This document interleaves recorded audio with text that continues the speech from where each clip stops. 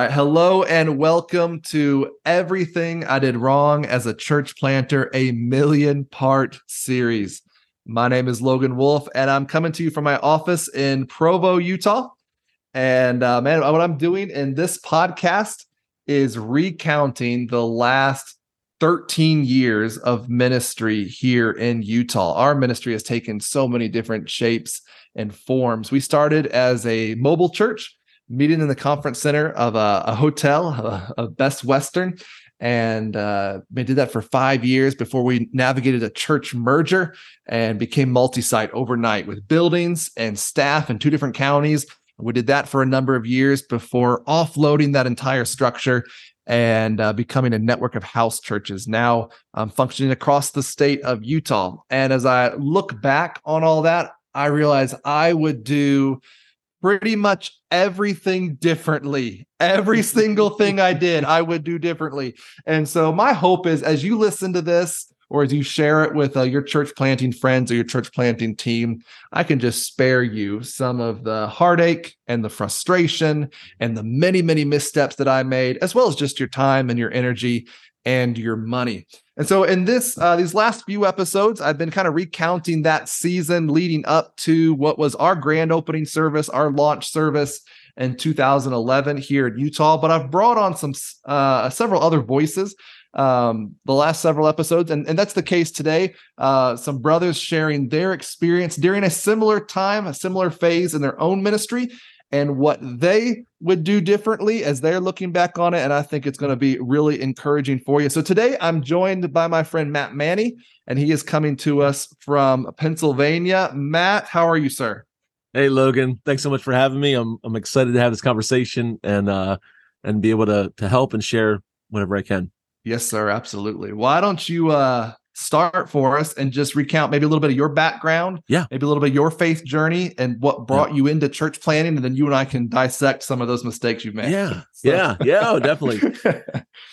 Our story starts. I grew up in Southeast Pennsylvania and grew up in multiple different denominations, and my parents, they kind of grew in their faith and had us in different settings.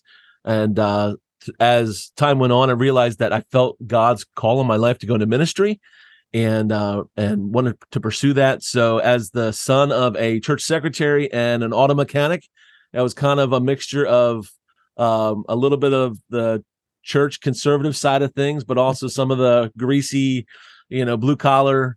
And so went off to Bible college, and I got the bug of I want to go big, and I want to go loud, and I want to have a big church. And the church I grew up in and was trained in had about 1,000 people, and then the college I went off to had about 3,000 or 4,000 people. My wife's church that she came from had almost 1,000 people. So it was like, God, this is in the stars. This was meant to be. So we left a very affluent area. Right now, it's the most affluent county in Pennsylvania and the safest city in all of Pennsylvania that we left to come to one of the second most dangerous areas outside of Philadelphia. And financially, there's some challenges there. And I thought that I was going to be the different. And like you had mentioned earlier in our lead up conversation, I was going to be the savior and come to a place where people had kind of told me it's a graveyard of churches. And I thought I was going to be the exception. Yep. And God showed me very differently. I learned very fast that I was not going to come in and be the exception. Well, so what do you think? Because that is such a common thread. I was just having the last episode, I had a conversation with Doug Lane, one of the church planners I was telling you about, came to Utah and not playing. And his big takeaway from that experience was he had put his identity in the work. So do you feel like, because I had that savior complex as well, do you feel like it was an identity issue for you, or was it just the zeal of what do you think led to that? Go ahead. Yes. So I think, and like I probably overshare sometimes, but some of the origin story. So I'm 13 years old, and I'm going to a good church. I'm going to a small private Christian school, and 7th grade, I'm going into middle school, and find out my dad is being arrested for tax fraud. Oh my And goodness. he ends up loses his business, and God works in amazing ways, and it turned out okay. But I watched my dad lose his business, lose his reputation, lose respect of people, a lot of rumors and things. The church was gracious and helped our family out through that time, lost our home. And through all that, I lost a little bit of respect for my dad. Now, our relationship's great today, Right. but through all that, I saw the only male in my life at that time that I saw as a point of stability, who had respect, who had love of people, was my pastor. And so I latched onto that in that difficult time. And I made a vow at 13 that I'm never going to lose people's respect. I'm never going to have this happen to me. And so I'm going to have to be like that guy I see on Sunday who's just stable, who everybody loves. So from that point on, it was like, this is what I'm going to do. So really, and you know how that goes, really a faulty foundation to base your identity on, right? Yeah. So that's where it all kind of started, and it came back to bite later on, big time. Yeah. So okay, so you moved in, but when you guys moved into the community, it's just you and your wife at that point, right? Or do you already have your family? So we have my wife, and then one son. Our daughter was born 2 days before launch day, which was dumb. What? Super stupid. My wife didn't even make it to the first day. So our daughter was born on Thursday, and launch day was on Sunday. I don't know. I just didn't time it right. So was you okay? Because I had a whole episode about the brevity of time between moving to my community and launching. How much time, just for the sake of our audience, how much time between you moved there and that launch service? Yeah, so we moved in middle July of 2011, and then we launched 7 weeks later on September 18th. So maybe it was 8 weeks. So we hit hard. We handed out something like 15,000 flyers door to door. We mailed 30. 2 weeks before, I get a call from the township building, from the inspector, and says, the building that you have on your flyers is not zoned for church. So I don't know who you think you are, but you need to come talk to me before you're not allowed to meet there. If you meet there, I'm going to come and shut it down and fine you and your organization. So, oh my God. So you talk about regrets. So the building that we had to scramble and get a new building. My wife, she got shingles because she was so stressed. The doctor asked her, like, hey, you just had a baby. Is anything else stressful in your life? She's like, well, my husband and I are starting a church, and we just moved to the area. And he's like, yeah, that might be a little stressful. That's a lot. Oh my goodness, bro. So you moved in July of 2011. We moved in May of 2011, a couple months before you. But we launched the week after you launched. Then we launched. And I thought that was stupid. How much little you gave? You even went shorter than we went. That is insane. That is insane. Okay, so for now you've opened the can of worms. So the building is not usable. Right. And so where did you guys end up meeting? Because you've already paid to promote that building. So what did you? Okay. Oh my gosh. So my mentor calls me up and says, hey, I didn't even tell him. I was so scared to tell him because I was like, this is doomed to fail. And remember, the whole time I'm basing this off the mindset of I can't fail. I don't want to lose respect. I have to prove myself. Yeah. And so he found out. I don't know if I called him or somebody else told him, but anyway, so he drove down and to our area, we're like 45 minutes to an hour from where he's pastoring, and we just went from one place to the next. Hey, do you have a room we can rent? Calling around. We finally came across a Presbyterian church, and it was so again. They're renting to the Boy Scouts, the Cub Scouts. They had another church already meeting there. They had a daycare there. Wow. And they wouldn't let us put up a sign. So we literally, it was the only place we could find to get our foot in the door this late in the game. So we come in, we met on Sunday at 8:00. Our service went from 8:00 to 9:00. We were allowed to have a sign up during the service, but then we had to take it down afterward. So we had people showing up to our service who thought it was Sunday school for the Presbyterian church. There's a Lutheran church that was a block away, and people from that church would show up. So then we met in the morning. The Presbyterians came in, a charismatic Pentecostal group met then after that. and then we came back for Sunday night. Monday was Boy Scouts, Tuesday was Cub Scouts, Wednesday we met, Thursday was AA there, and then they had daycare all the week. Wow, that church was raking in the yeah, they had a lot rental, of yeah. The So anyway, money. it was just we just did everything.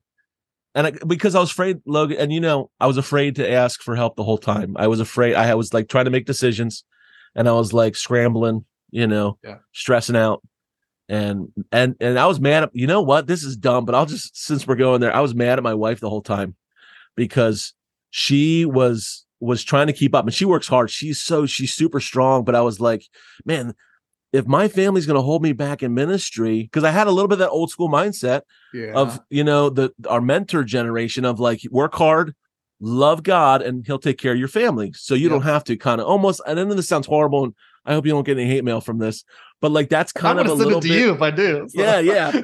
But it was like, I just had a lot of faulty mindsets, and I was really fearful that people, my family would hold me back. And so God really had to break me down. And changed my heart. So yeah, I did. It's a miracle we're still here. We're still here today. That's incredible. How far was that Presbyterian church from where you were promoting your service? Like, did you it was like literally around the corner, so it wasn't it was like a 5-minute drive. So it wasn't bad. So very good. And how did you communicate that change? Because we had locked in the Presbyterian location before our first service. So the first service was an old, the building we were going to be in was an old textile building that was built in like the late 1800s that they were converting into office spaces. And there's a daycare there, and there was a bunch of offices in there. It was like a kind of like a just open spaces they were converting in, and I thought it was like, this is so cool.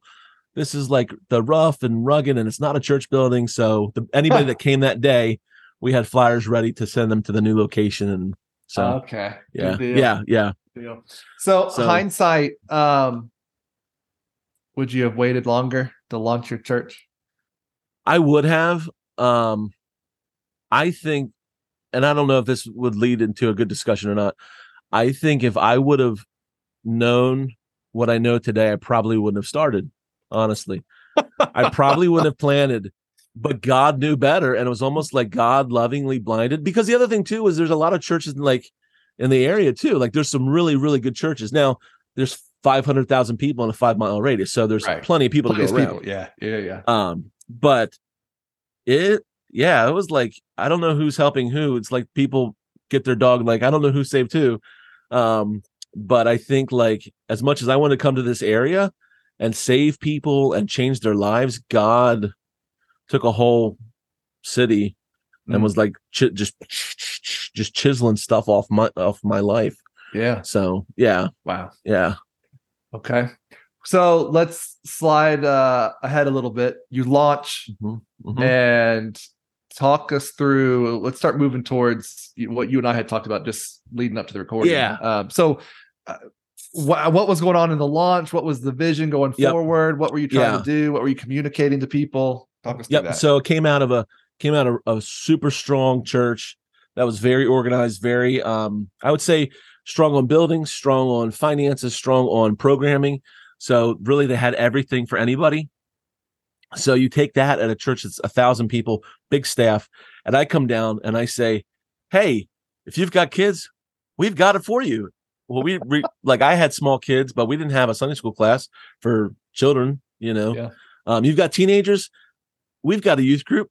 And it was like, to fake it till you make it. Well, I was going to be the youth pastor too. Like we've got a full choir, and that was me and my wife. She plays the piano. So we did like a missions conference, and we had a Bible study. We did marriage retreats. We had a guy in our church who, he had rented some billboards in the area for his business. And he said, oh, hey, I've got a month. Would you like that for your church or for the church to be able to promote? And I was like, yeah, sure. This is great. So he's like, yeah, send me a graphic. And looking back, I'm like, I don't even want to tell you what I put on the billboard, but I got it. All right. Yeah, so I've done dumb stuff. A giant picture of me and our church's name. And it was the dumbest thing ever because I'd seen another pastor do it. And my neighbors actually brought it up. Nobody in our church talked to me about it. Nobody ever like called the church about it and was like, hey, that handsome man in a suit and tie. Like, so my neighbor was like, hey, and then he's a good Catholic guy, like, always busted my chops. He was like, hey, saw your picture out on Baltimore Bike. What was that thought? And I was like, what are you talking about? What He was was like, that thought? yeah, he's like, what are you doing? And I was like, well, I'm just trying to promote the ministry. And he's like, through your face? And I'm like, okay, dude, So anyway, yeah. Wow. So we tried to run programs.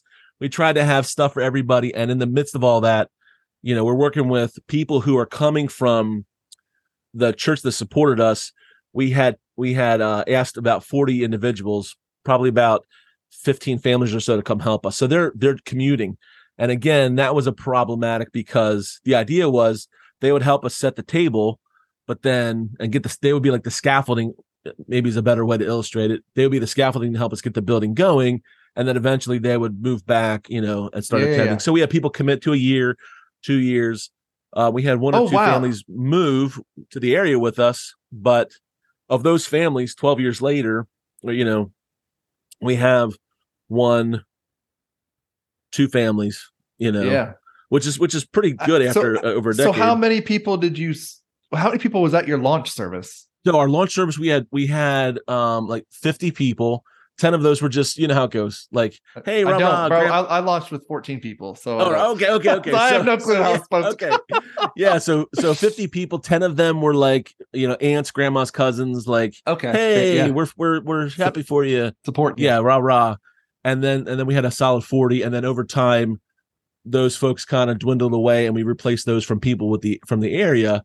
But over the 12 years, it was always like hitting the lid, and I don't know if we want to go there, but I read a ton. Nelson Searcy, and one of his books was like, I was reading in my townhouse one day and I just read and read and read. And then finally, because I read enough books, this magic spiritual thing happened and we grew. And I was like, okay, that's what I need to have happen. So did he say, did he say that? Yeah, in one of his books. I don't remember what book I was reading.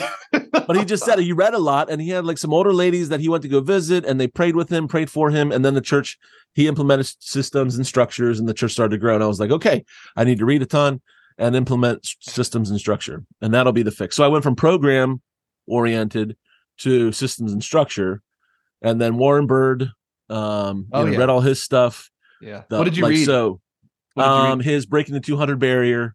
Oh, yeah. So read The Hero Maker, read all these different guys, just read a ton, a bunch of John Maxwell, because Perry Noble read John Maxwell. And then I thought that, okay, I'm going to be able to, learn from these gurus. But I think all that to say, God wired me to lead small. I know, hands down. Oh, hands down. I knew that today, because we've had, and you know how this goes. If everybody we've had walk through our door over the last decade would stay, we'd be easily a church of like 600 people. Yeah. But the people that have walked through our door, predominantly the common denominator that all those people have had was they were hurt, and they come and they heal, and they enjoy the culture that we've created, and they get healthy, and then God moves them on. We've had people get new jobs, people get married, people relocate. And they're doing fantastic now. We've had people start businesses. Like, God gave me a dream and a desire and a vision to start a business, and then they relocate. I'm like, why can't you stay here and have a business?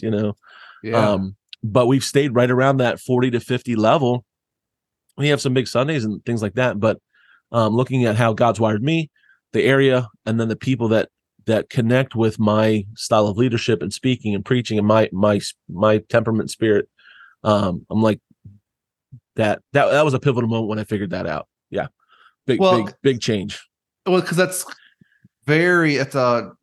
juxtaposed to what you grew up in. I mean, that's a huge difference to grow up in a ministry where you're talking, 1,000+ people. Yeah. And then to go say, that's not what's happening here in our ministry. Yeah. So let's tie some of these themes together. Obviously, there's that identity piece. Yeah. That you hit on. Like, I don't want to disappoint anybody. I don't want to be disrespected. I don't want to all this. And then it's fleshing out perhaps in a way differently, it sounds like, than what you may have envisioned. So what was anything learning in that process, or was that over time? Because you've been there, you just said, remind me, how long have you been there now? We'll celebrate our 12th anniversary coming up here in September. So 12 years. Okay. So I'm sure, like me, like some of these other brothers I've had on the podcast, you're probably not where you thought you would be 12 years in. No. So talk us through a little bit of that experience. So, and I shared a little bit of this with you, and my heart isn't to try to glamorize, stuff or get gory details, but for anybody out there to say, like, whatever their story or situation they may be going through, hey, like, you're not the only one. Mm-hmm. And not to minimize what other people are going through, but to say, like, just to give them a little bit of hope. So we had gone through all these different highs and lows. We hit a really good stride where we did a building campaign to get out of our rental space. I knew that we needed to get something permanent. And so that was our big goal. And that was a really solid vision for us. So we raised, close to 130 grand from our small little, I'll never forget the day somebody dropped a check for $26,000. And I was like, I don't even know how to handle this. Like, will the bank take this? Will they take this from? Yeah. Can I catch it? I didn't know. Yeah. I was like, I don't even, this is like weird, cause how it goes.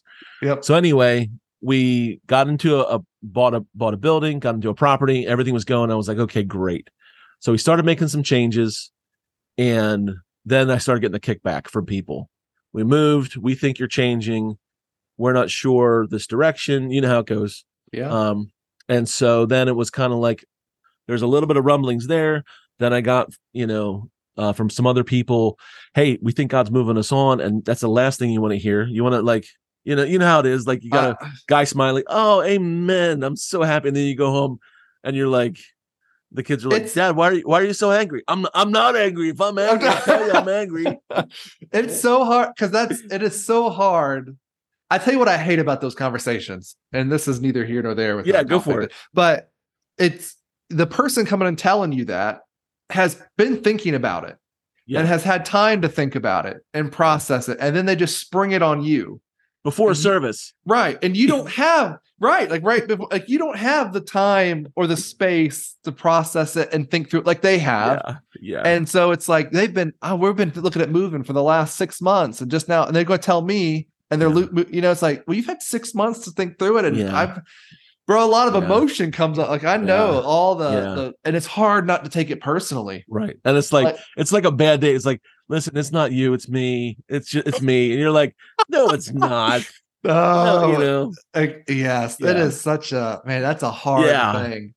Yeah. So in the process of all that, and God was moving, but we lost, I think I ran the numbers, we lost 47% over a 6 month period. Wow. So we had, I'll never forget the day the payroll company called and said, we went to go ahead and pull your paycheck from the account, and there's not enough money there.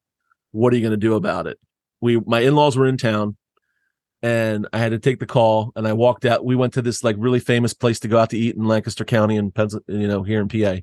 And I walked out of the building, and just my heart, I had a panic, an anxiety attack. Yeah. My father-in-law came out, and he's like, "Hey, what's going on? Can I help with anything?" I'm like, how am I going to tell my father-in-law I can't take care of your daughter or your grandkids anymore because I'm a moron, So anyway, we had to move. We had to sell our house. And again, if you remember, 13, we lost our house. I'm like talking to my wife, Amanda, is this it? Am I not cut out to be a pastor?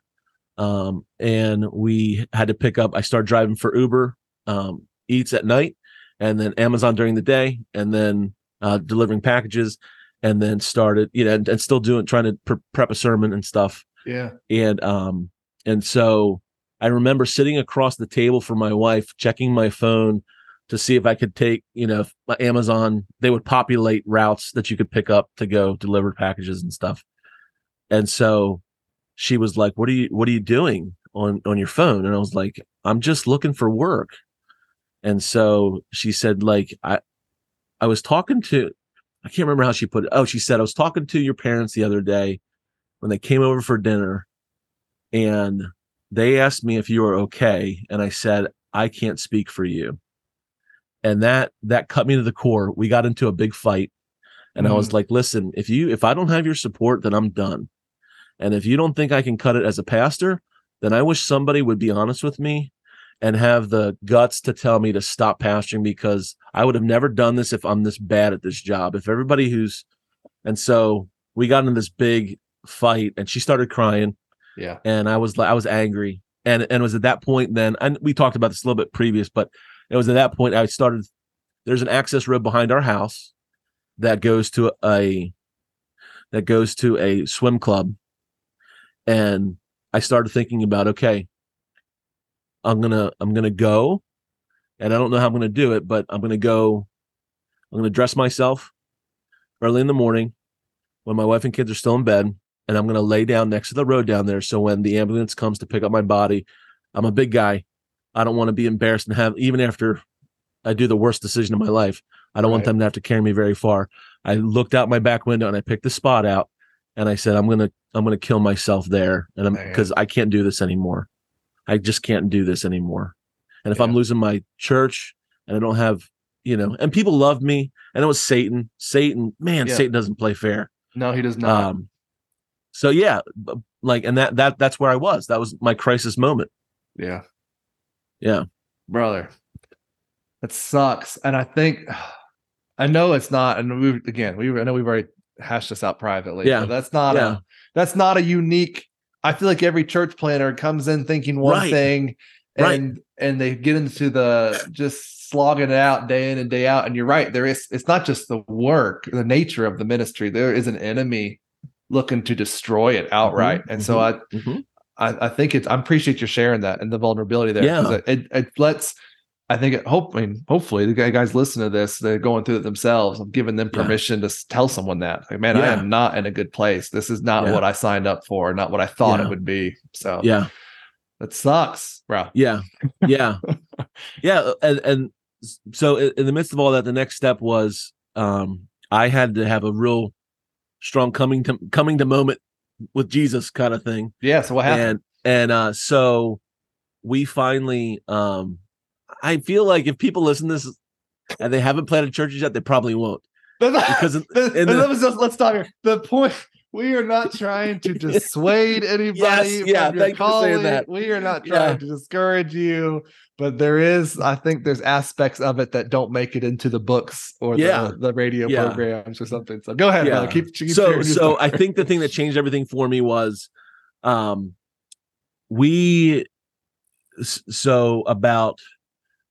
4 years before this whole thing happened, we had a car fire in our driveway. A church member's ex-husband, Amanda, testified in a court case for a child support battle. And the day after Christmas, he torched our van in our driveway at 4:00 in the morning. Gosh. So for 4 years, my poor wife, she would wake up every day at 4:00 and in a panic, and she couldn't sleep. So her way of dealing with it was to look for homes on Zillow and Realtor.com. And that drove me bonkers, because I'm like, we are staying here. My family moved a ton when I was a kid, and moving means failure. I'm not going to work a second job, because that means so I just was really not being spirit filled. And so finally one day she was in the bathroom. We had just had this big discussion, the stuff that you don't want any of your church members to know. You talk, because pastors don't fight, right, with their spouse. And so she's in the bathroom and she's crying. And we hadn't, if I think back now on it, there's nothing that precipitated, but she just was crying in the bathroom enough that I could hear. And so finally I knocked on the door and, hey, are you okay? What's going on? And she said, I just don't think that you understand. I'm not trying to make life more difficult. I don't feel safe here anymore. And then it clicked for me. She's not trying to be argumentative. It's me. I'm the problem. Hey, Taylor Swift, it's me. So I'm the anti-hero. So I was like, okay, I give. January 1st, we called a realtor friend of mine. He came over 2 days later. That weekend, he said, in a month, I'm going to come back. You got a month to get your house ready to go. We took a month to redo everything. And by February, we had it on the market and we sold it in a week. And then we looked for a new house. We moved then by April after everything had gone through. And we moved in April of 2019, got into a better financial situation with our house. And then the pandemic hit 18 months later. And I was, or no, not even 18 months later. No, it was, just about a year later. March of 2020, I was like, God, you just saved us from this massive, I had no idea that you were working. Yeah. So it's all these like little things that God does in these crazy ways and getting our attention and chiseling away those rough edges. And like, and I wish I could understand hindsight's 2020 that God is shouting like, I love you. I want the best for you, my son. Like I am for you and I'm for your wife. And through all that, God really got a hold of my heart. And like, even shout out to my wife, like I hated driving by myself. Like I like to be around people. I hated driving the gig stuff. And so she worked it out with our schedules and stuff that she would go with me when we would deliver packages. I would drive and she would navigate and the kids would call out the numbers for wherever we were going. And she would hop out and drop the package off at the door. And we did it together. Wow. So one of the things that we had talked about that's been the saving grace for us, for our family, is you can go. It's like a Nigerian proverb, or an African proverb that says you can go fast alone or far together. Yeah. So we're like, okay, this is that's been kind of a guiding family principle for us. So fast forward, God chiseled off those things, as I mentioned before. Helping me to understand that I lead small, and it's okay to be small. There's nothing wrong with that, and to learn how to pivot. And so he's giving us now a whole different ministry arm through writing. We've picked up some learning how to produce books and journals and devotionals and materials. And so it's really been exciting. And there's other opportunities now that we're starting to get into to be able to reach people through other avenues of writing as well. Yeah. That just never, God's just opening up doors now. Never imagined. But I couldn't do it if I was pastoring a church of 150, 250, anything that I thought I wanted to do. And so here's it's always interesting to have people say that. You're not the first one to have said that, where the mistakes brought you to where you are. Yeah. Yeah. So like the nature of a podcast like this, where you're rehashing mistakes, I think we have to acknowledge, I mean, you and I and any other guy that's been on here already. Yeah. If it weren't for the mistakes, you wouldn't be the man, the husband, the pastor, the church planter that you are. And so there is this, I don't think you like a purpose and, is to encourage these guys behind us and to give some advice and point some things we do differently. Yeah. But I don't think you can ever wait till you get it all figured out either. Like, no. You got to jump into it and just know that in that journey, God is going to show himself faithful, and he is going to shape you, and he is going to chisel those things away. And that's just part of it. You're not going to have a perfect, conflict, turmoil free kind of journey. That's just not the nature of life. Yeah. And so, but so let's go back, because you touched on it before. We circumnavigated all over the place, and then now you just mentioned again, you weren't doing what you thought you were going to be doing. Mm-hmm. You grew up in these larger ministries, had visions of grandeur for what you would be doing. Coming in here, I'm going to be respected. I'm going to do this. I'm going to see this through. And this, 12 years later, it looks very different. Yeah. What did you have to shake off in what you were, the processes? You talk about programs and systems. Mm-hmm. What did you put in place that you realized this is, in our setting, in our context, in our, mission field, this is superfluous? Like what did that look like that you brought in that you said, actually, this is stupid? I can't point to a moment or an event where it was like, in a movie, like, oh, this is where the hero realizes what they have to do, But I can say Act 2. I finally realized, this is going to sound so dumb, but it's not about me.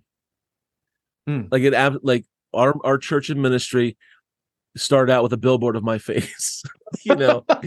um, but it's not about me. And I pivoted and realized that my job for whoever walks through those doors, however many people that may be, my job at the end of the day is to help people take their next step. Yeah. So if they're not a believer, the next step is, what can I do to help you to put your faith and trust in Jesus Christ? If you're on the other end of things and you've been walking with Jesus for a long time, what can I do to help you to become a mentor to other people that need some encouragement? And then everything in between. And as soon as I changed that, my mindset, things began to change for me. Our church, we start at 10:45, and without fail, we'll have, maybe 5-6 people in the audience. But by 11:45, when we're wrapping up and going to dismiss, we'll have a good 30-40 people there. But for every Sunday, and you know how this goes, every Sunday, we've got an older church, and there's these big, tall, 12-foot solid wooden doors. The church was built in the 1870s, and we still have the same latches there, the same handle. And when somebody turns that latch, this little piece of metal clicks, and it's just that right sound that it echoes through the auditorium. And it was like Pavlov's dog, because I would hear that click, and I would literally get a hit of dopamine in my brain, and I'd get excited. How many people are going to walk through the door? And it would just, like, I'd have dreams about it. I would hear that click, and okay, who's going to walk through the door? Because I was like a crack addict, like addicted to this sound. Wow. And now to this, and if I didn't hear it, I'd be upset. I'm trying to lead worship or preach or whatever. I didn't hear the click. And then now it's gotten to the point where I've learned, and I'm starting to do a little bit more study about attachment styles to God and to other people. That's a whole other discussion. But I realized I was looking for fulfillment from people from the clique, and it doesn't matter how many people show up, how much money comes in, that God has given other avenues of ministry and fulfillment outside of Sunday morning, so that my joy doesn't rise and fall on Sunday. Yeah. And that no matter who walks through the door, I don't have to, like, hey, what can you do to help grow my ministry? What can I do to help you grow in your walk with God? And the pressure that I'm sleeping so much better now. I can't even tell you. And it's not easy, and I still struggle with it, and you know how it goes. Sunday night social media is like death for us. Man. Because everybody posts numbers and pictures, and I'm like, I hate every other pastor out there, like with a passion. And I'm like, I don't care that you, like, whatever, I know. But I would go on there, and I would kill myself, and I get angry and like, okay, it's bedtime. And the man was like, were you on Facebook again? I'm going to sneak on your phone and delete all your accounts. I deleted it for that very reason. And my wife was a big proponent of me getting rid of it. I'm back on it just recently. Me too. But it's like, for that reason, man. Yeah. Yeah. So anyway, but I I hit 40, and I'm 41 now, but I'll say there's moments. So here are the 3 seasons of my life, 4 seasons of life that I look back and I'm like, you have to go through it. But I hated it. I hated middle school. I hated 7th and 8th grade because it's awkward. You're just kind of figuring out life. Yeah. I hated dating because, you're like, I just want to be married. I hated the first year of marriage because you thought everything was going to be great. And then you realize, like, wait a minute, who did I marry? Man. And then my 30s. I think my 30s, because I felt like I had something to prove to everybody. Yeah. But I had read years ago, that, and this is hard because this is not biblical necessarily at all, but a guy was saying, as a child, you figure out kind of who you are, what you have your interest in. In your teenage years, you figure out who your friends are. In your 20s, you figure out who you want to spend your life with. Your 30s, you figure out what 1 or 2 things you really love to do, and you can't stand anything else. Mm-hmm. And then your 40s to about 60 or so is when you really come into your own. And all through my teenage years, my 20s and 30s, the people that I held in high regard and respected, and I pointed at them, and that's my hero, that's who I want to be like, without fail, were in the prime of their career, in their 50s, or so. So my 30s, I'm like, I have a lot to prove, and now I'm coming into my 40s. I'm like, you know what? I don't have anything to prove to myself, to other people. You probably heard the phrase, nothing to prove, nothing to lose, nothing to hide. That's And right. I'm like, okay, that's every day I got to wake up to that. That's So good. Man, okay, man, that's good, brother. So I want to tie this back to a conversation we had with our brother Chris Murray. Chris Murray is another guy here in Utah. Started a church plant, not church planting at the moment. But he talked about a mistake he made was falling in love with this ideal church in the future and not owning that process. And it sounds, you're not worded it that way, but it sounds similar where you come with that vision of like, this is what it's going to be.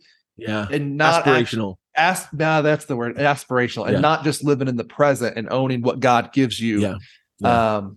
And trying to create something. And I did that too. I mean, I created all that, like you said, with the programs and the systems, we put all that mess in place. And of course everyone on this podcast has had more people than me. So no. But that first full year after our grand opening service, it was just me and my wife. So like, I'm trying to create all these programs and systems for two people. Yeah. It's just the let's have a staff meeting. Bro, you're laughing like I didn't. You're laughing like I didn't do that. I mean, how stupid.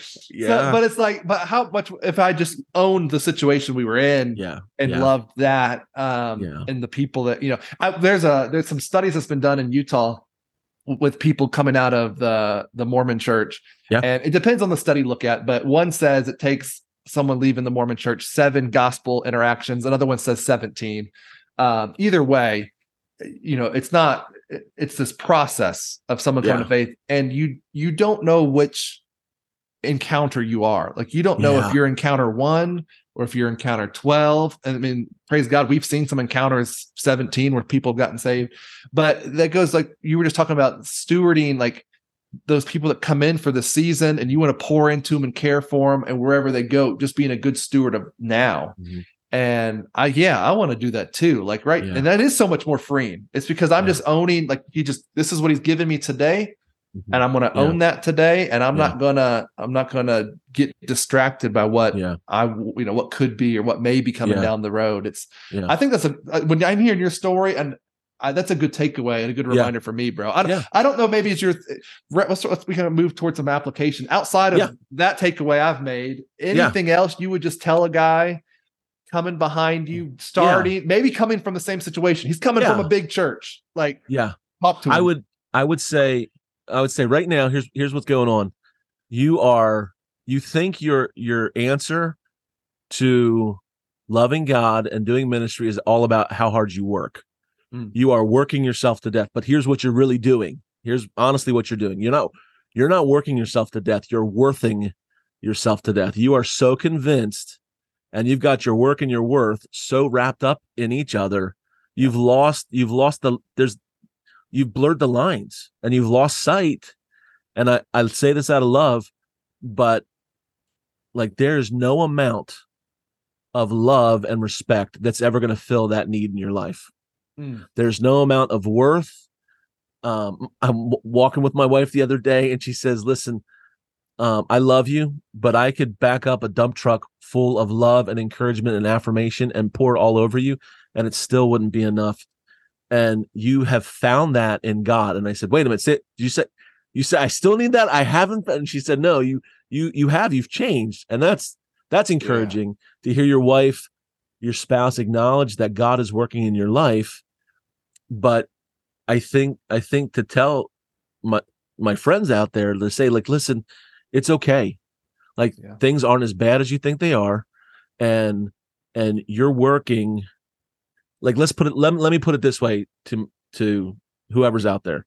Yeah. If you had somebody from your church who came to you and said, I want to go plant a church, and I'm going to take my wife and my kids, and I'm going to take everything I have and put it on the line, and I'm going to do my very best. And they go and they just start something, anything, no matter how big or small. Would you be proud of them? Yeah. Right? Yeah. And so I think about, if I had somebody come to me and say, hey, Matt, I want to go start a church outside of Philly. I'm going to take my family. We've got into a set of property. We run, 30 people or so on a Sunday morning. And we've been there over a decade. We're raising our kids there. Our kids are learning to love people and love God. We're helping people take their next step. I would go, man, like, wait, I am so proud of you. I am so proud of you. Like, I can't tell you how much joy that brings to me. Yeah. Well, how much joy then does God have over you and what you're doing? Like, don't discount what's happening and what God's doing in your life. That God is so proud of you. He's so proud of you. It's good. Brother, I appreciate that encouragement, and I appreciate you sharing your story and man, just the vulnerability and the transparency. Thank you so much. Yeah. I hope this has been helpful for you as you listen. Again, this is Everything I Did Wrong as a Church Planter, a 1,000,000-part series. If you found it helpful, please pass it along to your church planting friends, your team. If you know a church planter, someone who's either preparing to go, has gone, please send this their way. And again, if you found it helpful, we'd appreciate if you'd leave us a rating or a review. That way others can find it and find it helpful as well. I was joined today by my friend Matt Manney in Pennsylvania. Matt, thank you so much for being here. Thank you, Logan. Appreciate it.